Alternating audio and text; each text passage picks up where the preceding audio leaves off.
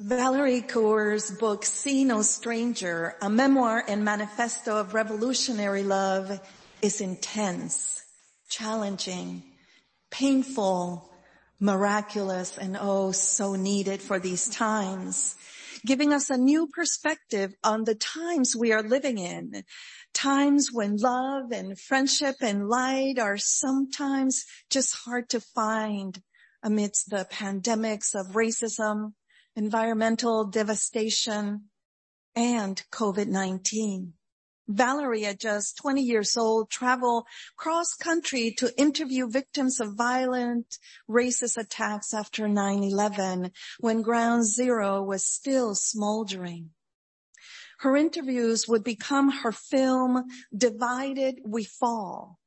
And as her journey continues, Valerie finds strength and love in those stories that she collected and in the lessons that she learned from her grandfather, Papa G, who taught her about the magic and power of wonder, the foundational principle of the Sikh faith.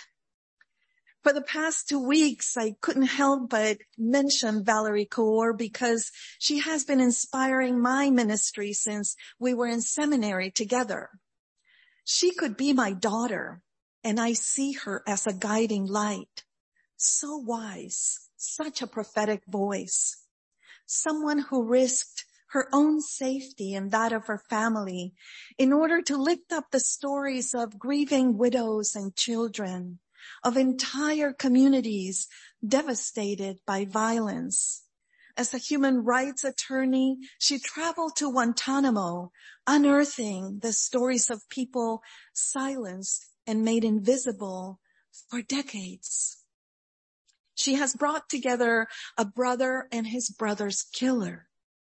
She has documented a widow's forgiveness of the person and the nation that fueled hatred against her dead husband. Every year for the past 2 decades, she has been gathering at the side of bloody anti-Muslim, anti-Sikh massacres to promote understanding, hoping to transform hearts and encouraging us all to practice revolutionary love.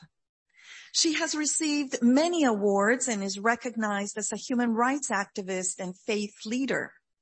Recently, on September 15th, she was honored by President Biden in the United We Stand Summit at the White House to counter the destructive effects of hate-fueled violence on our democracy and public safety, to mobilize diverse sectors of societies and communities across the country, and to put forward a shared, inclusive vision for a more united America.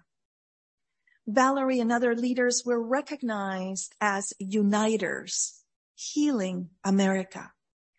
This is the power of stories, bringing people together, lifting up the work of love and justice that is all around us, and most importantly, activating healing energies in order to tend to the broken places. There are so many ways in which our country and our communities and our world is being torn apart. It is so easy to get discouraged. One of my favorite spiritual guides, Mr. Rogers, taught us that in the midst of chaos and destruction, if we pay attention and listen closely, we will find the helpers and we will feel less alone, less afraid. Bearing witness to another's pain and allowing others to bear witness to our own brings us closer together. And we do this every time we reach out and share our story. In Valerie's book, See No Stranger, she offers us a glimpse into the history of the United States through the lived experiences of a Sikh woman, a daughter, granddaughter, mother and activist, lawyer, and founder of the Revolutionary Love Project. The writing is very personal, intimate, filled with heartbreaking stories, yet always bringing us back to love, to joy, to a healing place, to the questions that might transform our hearts and our world. What do we do with our anger? How do we practice love with our opponents? In thinking about the many ways that our nation is being torn apart, losing the light of compassion, the light of love, she asks, what if this is not the darkness of the tomb, but the darkness of the womb? What if we are in transition, all of us being asked to breathe and push in order to give birth to a new nation, to a new reality? And she wrestles with feelings of anger, especially towards those who intentionally would take another's life. In those moments when it would be easier to label them monsters, taking away their humanity, she remembers the lessons from her grandfather, his faith grounded in Guru Nanak's teaching. See no stranger, see no enemy, return to wonder. Guru Nanak called us to see no stranger, Valerie writes.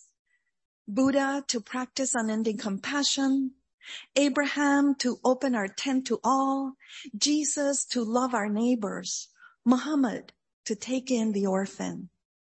They all expanded the circle of who counts as one of us, and therefore who is worthy of our care and concern. Her words are a mirror of my own Unitarian Universalist values of interconnectedness. But we are conditioned to see the world in terms of us and them. And when we lose that orientation to wonder, then we might lose empathy and we no longer see others as part of us. Her grandfather, Papaji, taught her that love is a dangerous business, that if we choose to see no stranger, then we must love people, even when they do not love us. We must wonder about them, even when they refuse to wonder about us. She writes, there comes a point in the aftermath of cruelty or injury when I start to wonder about my opponent. Why did they do that? Why did they say that? Why do they believe that? Why did they vote that way? What is at stake for them? What is driving their behavior? And I want to find out. Sometimes it's not safe for me to do this. I need to tend to my own wounds and keep processing my rage, my grief, my trauma. But when it is safe, I think about how to listen to their story. One might say, why should anyone try to listen to the white nationalists marching in the street, or the demagogue locking children in cages, or a former abuser? When she leans into curiosity about her opponent, it is not at the expense of her dignity. She recognizes our right to withhold empathy from our oppressors, and she also teaches us that we do not need to feel anything for our opponents at all in order to practice love. She says that love is a labor that returns us to wonder. It is seeing another person's humanity even if they deny our own. We just have to choose to wonder about them, because I owe myself a chance to live in this world without the burden of hate. The more I listen, the less I hate. This is not the stuff of saintliness or sacrifice. Listening is a strategic choice. I'm persuaded that there's no such thing as monsters in this world, only human beings who are wounded. Listening is how we succeed. The question, therefore, is not whether or not to listen to our opponents. The questions are, when is it my role to listen? When am I emotionally and physically safe? When can I take on the labor of listening when others are not safe to do so? We can all be one another's accomplices at any given time, There are some opponents I cannot wonder about. I need others to do that labor for me as I tend to the wounds they inflict. It begins with the art of listening to stories. I began to understand that the pain that I had felt to be uniquely my own belonged to many. The sixth story was bound up with the stories of all people still striving to be seen in America. Our struggle situated in the larger struggle for civil and human rights. A larger we came into view. I could no longer be the activist who labored only for her own people. I had to listen to other community stories with the same wonder, with the same humility with which they were listening to mine. I had to grieve with them. I had to fight for them as they were doing for us. Deep listening is an act of surrender. We risk being changed by what we hear. I appreciate so much Valerie's teaching. It's one of those gifts that enables me to feel joy, even in the midst of pain and difficult times. She says that when we create moments to breathe and surrender to the present moment, when we notice the light and the people around us, when we appreciate the helpers, we actually create joy. We feel more alive. It's easy to enumerate all the things that are wrong, all the things that we lack. It's easy to develop a scarcity mentality. But when we choose to do this work in joy, it is a revolutionary act. It is transformative. It is not a burden or an impossibility. Joy returns us to our best self. Joy reminds us why we keep choosing to be in community and why the work that we do together is worth doing. Joy returns us to all that is good and beautiful in abundance. Joy is the gift of love. These words resonate deeply with my own experience. As a teenager, I grew up in a country that was turned upside down in an instant. Everything we knew to be true and safe and good was no longer so. I saw families torn apart where fathers persecuted sons, brothers against brothers, friends losing trust in one another and no longer being able to speak openly for fear of being turned in as a rebel. In my own family, my uncles were wearing the uniforms and carrying the guns, and my cousins, the ones being persecuted and hunted down,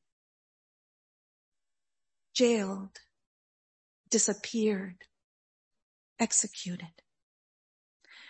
I remember realizing for the first time and being horrified by the human potential for evil.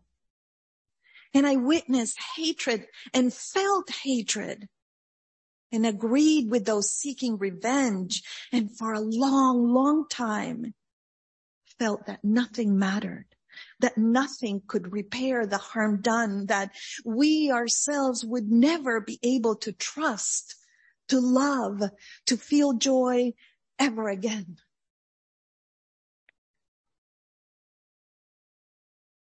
Over the years, I have witnessed my family's healing. Not complete, but always ongoing. Coming to terms with our own humanity. Not leaving aside our thirst for justice. Always keeping the motto, never again, close to our lips and our hearts. But somehow being able to listen to each other. Forgiving ourselves and forgiving each other. Letting go not of our dignity or righteous anger, but letting go of the hatred that weighed us down, that kept us from living and loving. I remember being a young mother and living in New York City when Nelson Mandela was released from prison and he came to Harlem in 1990. When asked about how he felt towards the people responsible for his suffering, for his imprisonment of almost 3 decades, we were prepared to hear the horror stories. But he surprised us. And he said, I didn't come here to talk about that. I came here for people to bear witness that another world is possible. I want to talk less about that, and I want more dancing. Yeah, he said, I want more dancing. And suddenly I was conscious of myself in the middle of this sea of people, strangers except for my son who was holding my hand. All of us surprised by his joy. And sure enough, the drums started playing. The people started clapping and stomping their feet. And for a moment, I didn't know what to do. I had not felt joy in a very long time. But yeah, I joined them. I grabbed my son, and as the tears streamed down my cheeks and as my throat opened up and I could sing again, and as my feet took a life of their own and joined the people in dancing, I realized that I was mistaken by believing that withholding joy and suffering was the only way that I could honor those we had lost. I wept as I never had wept before. I wept for myself and for my family and for my country, and I wept for joy. I took my son's hand, and in the middle of that crowd, I danced, taking a deep breath. I welcomed back joy, and I felt I had returned to true love, and that my son deserved to know joy and true love. I knew then that was the best way to honor my son, to really live, to hold my family close, to dance. Valerie cautions us that merely witnessing suffering does not necessarily lead to meaningful action. We think that something has been accomplished because we are emotionally spent, but nothing has changed. We can have all the empathy in the world for a group of people and still participate in the structures and systems that oppress them. We might believe we are listening, but we have journeyed only half of the circle. We have drawn close to the story and lost ourselves in another's experience, but we haven't returned to ourselves to ask, what does this story demand of me? Is it the reckoning of my privilege? Is it an expansion of whose struggles connect with mine? What will I do differently now? This past month, I have been practicing deep listening.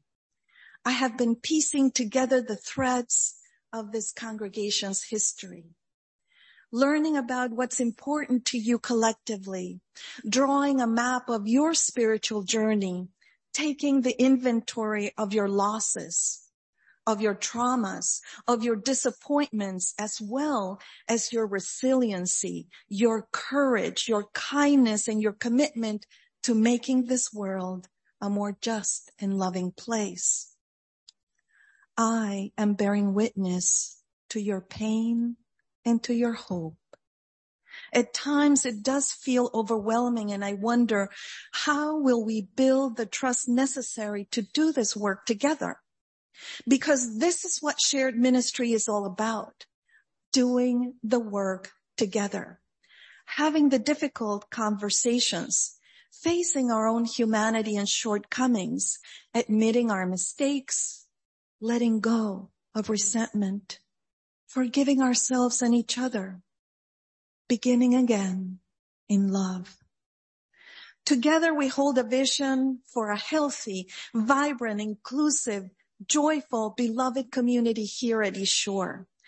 A community that reaffirms our purpose in life, our values as Unitarian Universalists, our search for spiritual awakening and nourishment.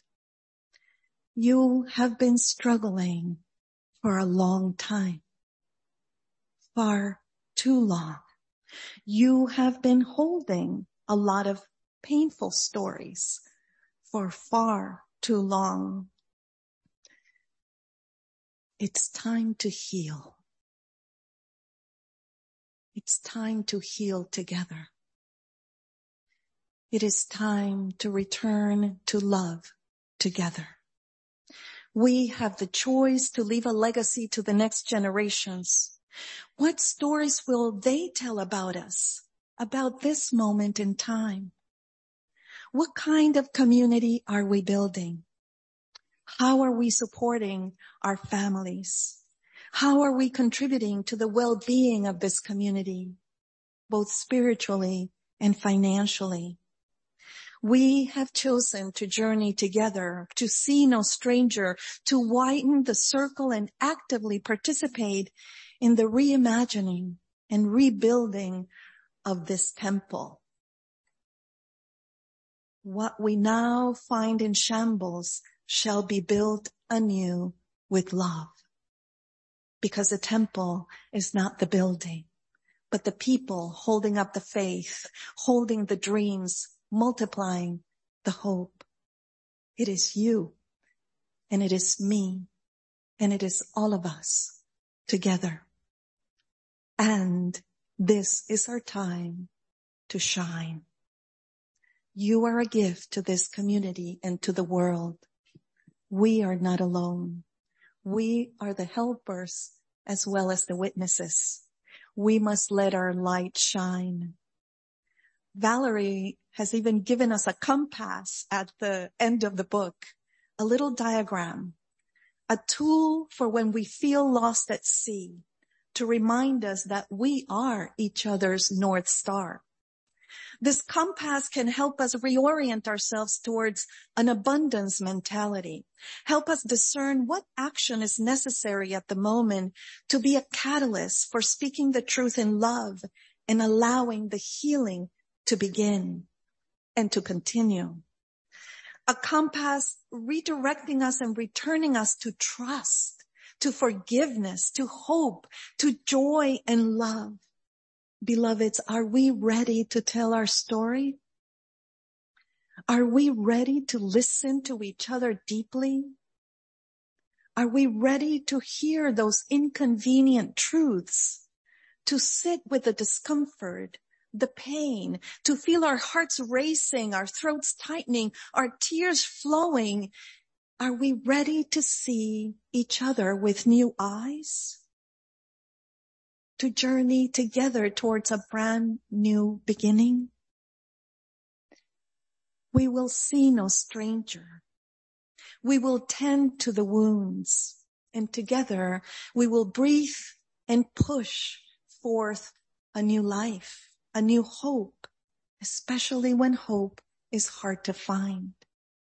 And together we will rejoice. I will close with a blessing from Valerie. Let joy in every day. Every day, my love. Let joy be your lifeblood. May we let joy in, for we will be someone's ancestors one day. If we do this right, they will inherit not our fear, but bravery born of joy. Amen. Ashe, and blessed be.